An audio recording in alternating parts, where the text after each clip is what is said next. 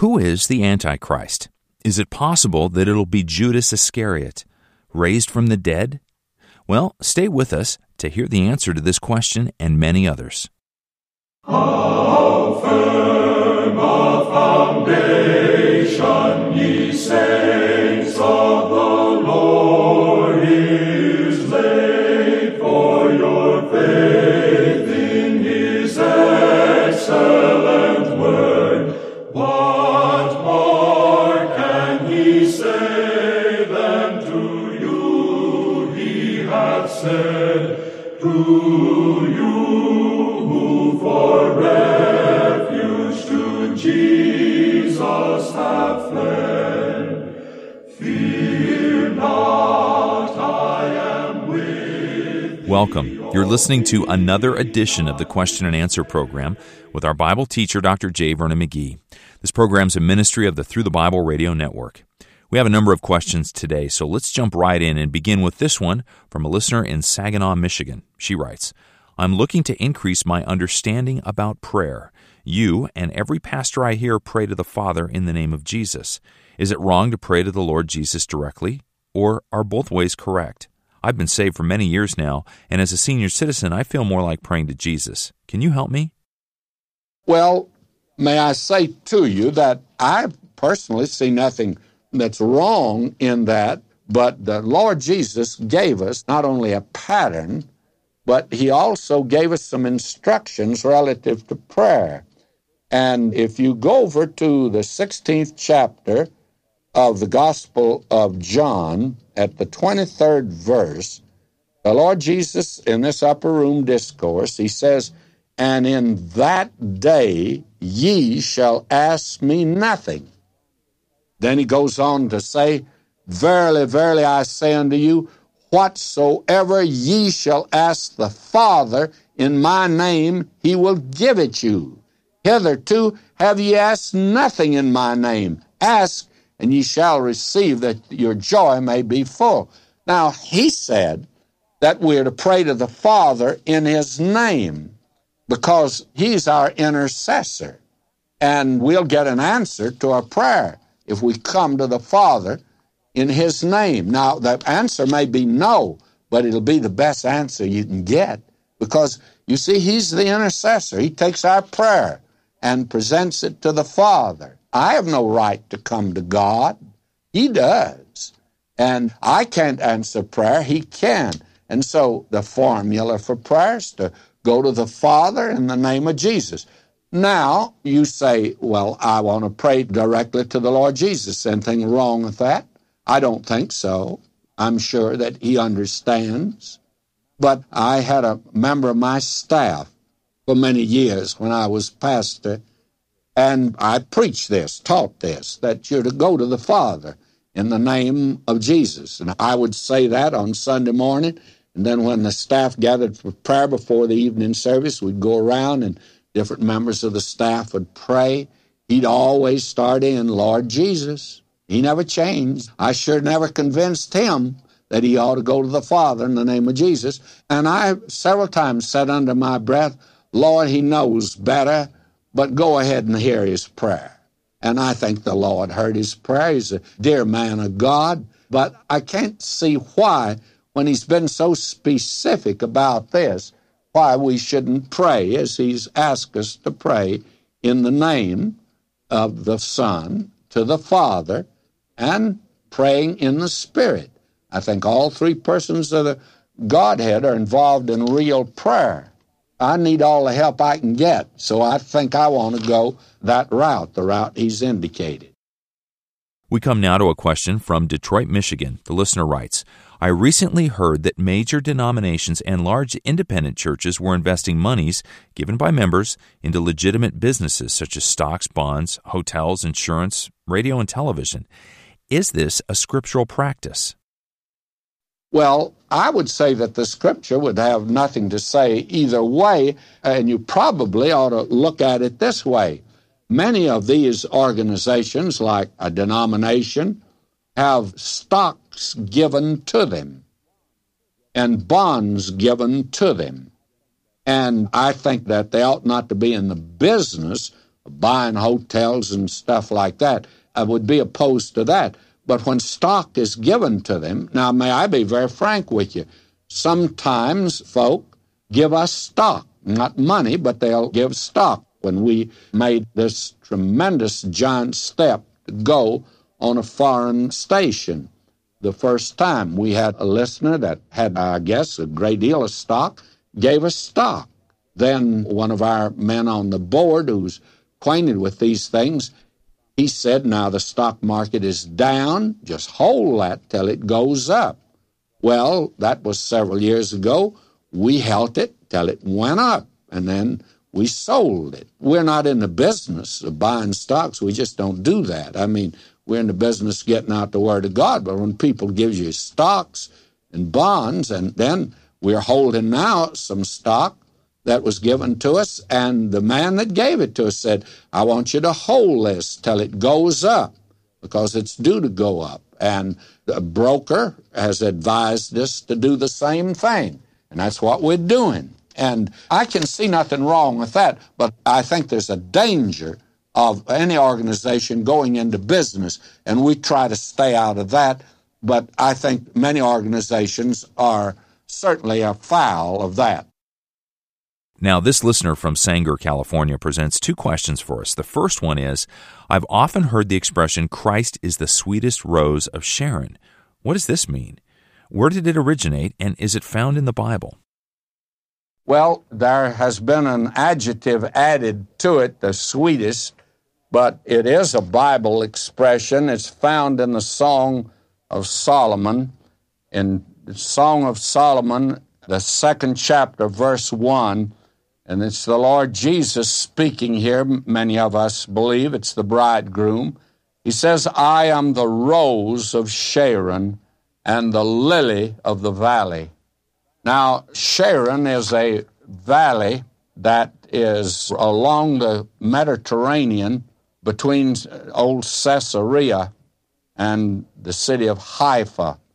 It's a very beautiful area. They have actually banana groves in there. It's semi-tropical, and they raise very beautiful flowers. And in the days, I'm sure, of Solomon, it was especially a beautiful spot. And so the Rose of Sharon is one of the titles that is attributed to the Lord Jesus Christ. The second question raised in that letter is, was Paul following God's will or his own will when he persisted in going to Jerusalem, according to Acts 20, verse 22, and Acts 21, verse 4? And I think I should read those two passages. Acts 20, 22 reads, And now, behold, I go bound in the Spirit unto Jerusalem, not knowing the things that shall befall me there. And then later on in Acts 21:4, we're told, in finding disciples, we tarried there 7 days, who said to Paul through the Spirit that he should not go up to Jerusalem.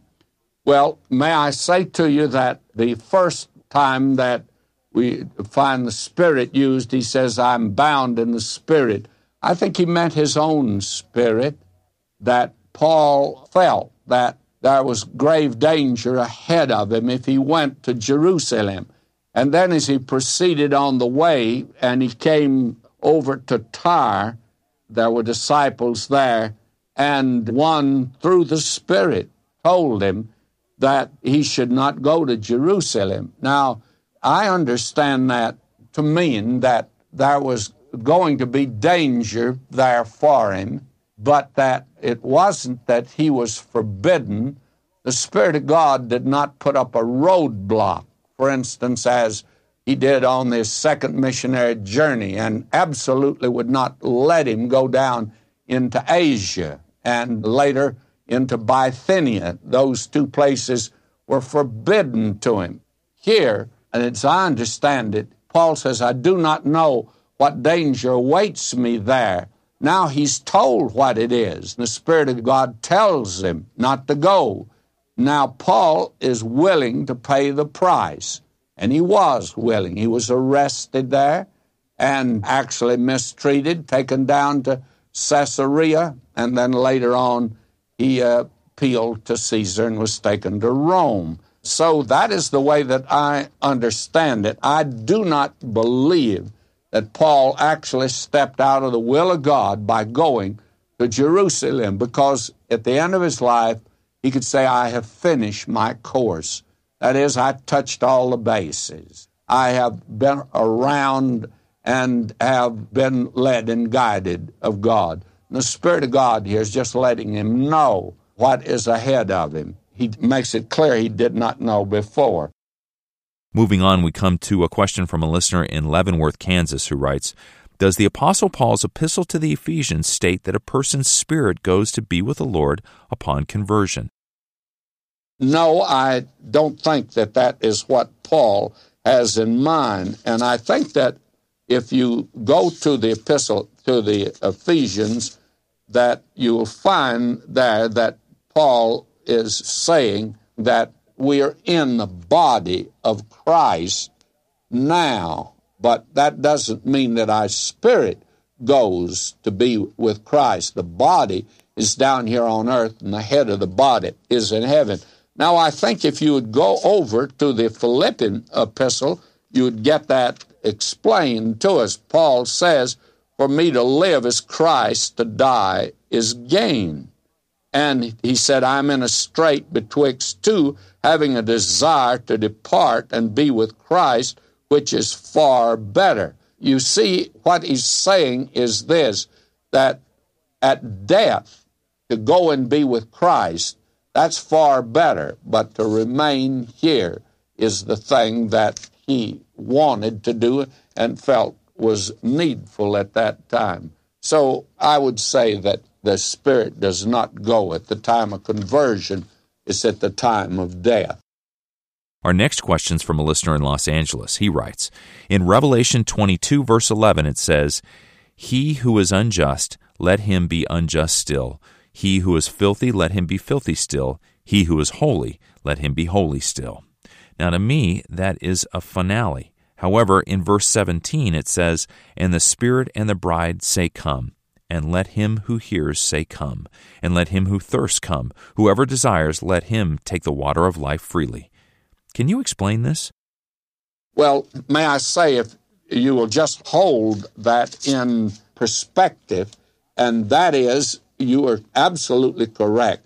That is a finale. When he makes the statement, let him that is unjust or filthy be that way. In other words, the time has passed now for conversion. Eternity is beginning. And this is the end of man's little day on the earth. It's come now to an end. Now, in light of that, because now we've come to the end, the last thing he does is give an invitation to those of us that are way back where we are today and say to us, hear what the Spirit of God has to say. And that's an invitation to the world in light of the way that things are going to go and the climax that is coming someday. You see, this earth is following God's program, and God has told us in broad strokes exactly what's going to take place. And now he says, when the end does come, there'll be no way of changing the filthy. The Holy Spirit will be removed, and now eternity begins, and that one that's filthy will still be filthy. And friends, that's a very horrible thought, by the way, and I just interject that here, is to think that you will enter eternity and never be able to change. I know before I was converted, even as a young fellow, when I would go out with the boys on the town, I always got filthy and dirty, and I'd always be thankful that I could get out of that stuff and get back and become a human being again. And then when I was converted, man, how wonderful it was to be able to turn from that. But just think, to be in a state like that and not be able to change, because you couldn't change yourself. We all have discovered that. Only the Spirit of God can change us. And thank God for the mercy of God that makes it possible for the Holy Spirit to change us. Do you want to go into eternity just as you are now? That is, if you're an unsaved person. And even if you're saved, it may be you're stumbling and blundering and falling. I don't want to go. I look forward to the day when we shall be like Him. What a glorious prospect that is for the child of God. Bellflower, California is the location from which this next letter comes to us. And the listener writes, I know a person who at one time had been a wonderful Spirit-filled Christian. Now she's become very enthusiastic about palm reading, astrology, and other occult practices. If a person's really saved, how could they get into such things? And if they are saved, will they continue in such practices? That's the big question that I ask. If that person continues in those practices, then I would say that they are not saved. The prodigal son got in the pig pen. He was still a son, and because he was a son of the Father and not a pig, he had to say, I'll rise and go to my Father. And a child of God may get into something like this, and my question would be, how long will this person stay in it? Now, if this person will not be static, that's for sure. They'll either come out of it or they'll go deeper into it. And I would say if they go deeper into this sort of thing, certainly they're not a child of God. The Word of God is very clear, specific, warning against that type of thing. But after all, maybe a baby Christian noses around and gets himself into trouble a great many places and times, but he's not going to stay in it. That is for sure. And I'd be patient with this party, whoever it is, pray for them.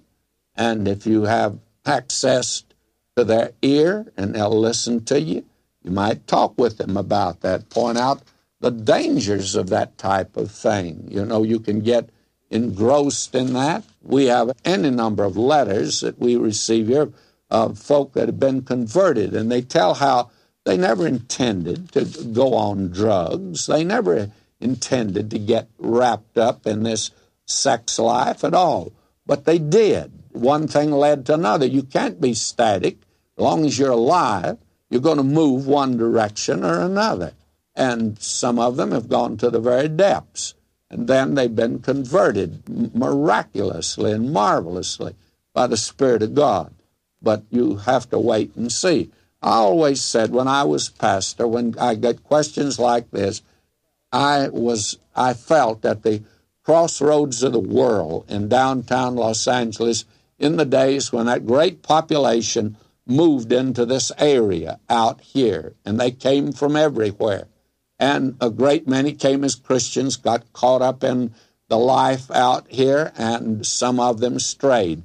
And the question would come continually, well, is this person saved? I knew him in Chicago. He was a Sunday school teacher, officer in the church. Now look at him, what he's doing out here. Do you think he's a Christian? I would say, well, the Father's house is down at this end of the road, and the pig pen is at the other end of the road. Let's just wait, see where he goes. If he goes to the pig pen, we know what he is. He's a pig. If he stays there, he's a pig. And if he goes to the Father's house, he must be a child of God. And the interesting thing is, the Father will be there to welcome him when he returns. Now, a Michigan listener sent us this next question. Could you please give us your thoughts on suicide? Is it possible for a Christian to commit suicide and still go to heaven? Well, unfortunately, that is a sin that a person commits, and we have no way of knowing afterward what their state of mind was. A person, for instance, a man, he murders. Afterward, we may find out that it was in self-defense, or it was somebody broke into his home and was about to rape his wife, and that was the condition, and we find that out later. Man might tell a lie and see what happens and repent of it afterward. There's one thing about a suicide, we don't know that. Now, there's one thing for sure. If a person is a born-again child of God, born of the Spirit of God, and that person commits suicide. Now, I can't understand how they do it because I haven't been able to talk to any of them. The minute they commit suicide, they move where I can't talk to them, and you can't either. So we don't know whether they were really saved or not, and therefore that question hangs in limbo for any dogmatic answer, and I always like to give a dogmatic answer, but that's the best I can do. Now let me give you my opinion. I believe that a Christian can. I think things could get so bad, so terrible, that a child of God would commit suicide. And I think we see that at Masada over in Israel. We know that some of the Jews that escaped from Jerusalem in 70 A.D. were Christians, and that they did not want to fall into the hands of Titus. They feared him, they hated him, and he hated them, of course, and they knew how brutal and cruel he was, and they would rather commit suicide than fall into his hands. Now, I can understand that. I felt like that if the enemy was pushing in on me and there was no escape, and it meant persecution, a kind of persecution that might cause me to deny my Lord. I want to be very frank with you. They can give you drugs today that would make you do that. I wouldn't want to do that. Therefore, I think I would be willing to do that. That's my feeling right now. Now, that's just my opinion. We have no way, actually, of knowing. Our final question today comes to us from a listener in Greensboro, North Carolina. He says, I recently heard a preacher speaking from the book of Revelation. He said that during the end times, Judas Iscariot would be raised from the dead and would be the Antichrist. Is there any scriptural proof for this? What do you think? May I say to you, first of all, I do not like questions that set me over against some preacher, because the chances are he knows a great deal more than I do, and therefore I do not like to be put in that position, certainly of trying to answer a preacher that has preached a sermon. And to begin with, the thing that this man has said is the belief, actually, of a great many today. Frankly, I know several preachers that feel that Judas Iscariot is going to be the Antichrist. I cannot accept that, do not believe that. There are others that believe that the two witnesses, that one of them will be Judas Iscariot. Now, that all of that is mere speculation, of course, and it may be good speculation. I don't know. They could be right. From my point of view, the way I understand the Scripture, I do not see how it could be Judas Iscariot. I believe that this man will be an altogether different man. There is one thing in this viewpoint that stands up, and that is Antichrist will have been raised from the dead, apparently. And I very frankly think that will be a false resurrection. But again, may I say, there's a lot of speculation that goes on here, and here is a place where Scripture is not clear. And the reason, I think, is quite obvious. I'm not looking for Antichrist, and therefore I don't really need to know who he is. And I frankly am not worried much about him at all. That is, of having to see him and know who he is. So I think we can just pass that by and say, we just really don't know. We covered a lot of ground today. Some of these questions and Dr. McGee's answers to them may have sparked your interest to dig deeper into the Word of God. Well, we can help you with that because we have a number of excellent resources, many of which go into greater detail about some of the issues we covered today. For instance, we have several great books, including J. Vernon McGee on Prayer, Through His Spirit, and J. Vernon McGee on Prophecy. To order or get more information on any of the items I just mentioned, you can browse our online bookstore or call one of our helpful service operators. Now, be sure to join us this week on the Through the Bible radio program heard each Monday through Friday on this station. We'll be continuing Dr. McGee's wonderful 5-year Bible bus journey through the whole Word of God, book by book and chapter by chapter. We provide notes and outlines for all these studies, which you can get by asking to be added to our mailing list. To do that, simply give us a call anytime and leave your voicemail request along with your name, address, and the call letters of this station. To get the newsletter in the electronic format and download the notes as a PDF, you can find all the details when you go to our website. Did you know that Through the Bible isn't just a radio ministry teaching through the Bible? We're actually a missionary ministry that's working to get God's Word into all the world, and we're doing that by taking our 5-year program that you hear in English and translating it into over 100 languages and dialects. So keep us in your prayers as we work to spread God's Word. To contact our offices, to purchase any of our resources, get on our mailing list, or to express your interest in the ministry, call 1-800-65-BIBLE, Monday through Thursday from 6 a.m. to 3 p.m. Pacific Time. Or write to Questions and Answers in the U.S., Box 7100, Pasadena, California, 91109. In Canada, Box 25325, London, Ontario, N6C 6B1. Or find us online at ttb.org. Now we pray that God will answer all your questions and solve all your problems. Jesus paid it all to Him I owe. Sin had left a crimson stain, He washed it white as snow. This program's been brought to you by the faithful friends and supporters of the worldwide ministry of Through the Bible Radio Network.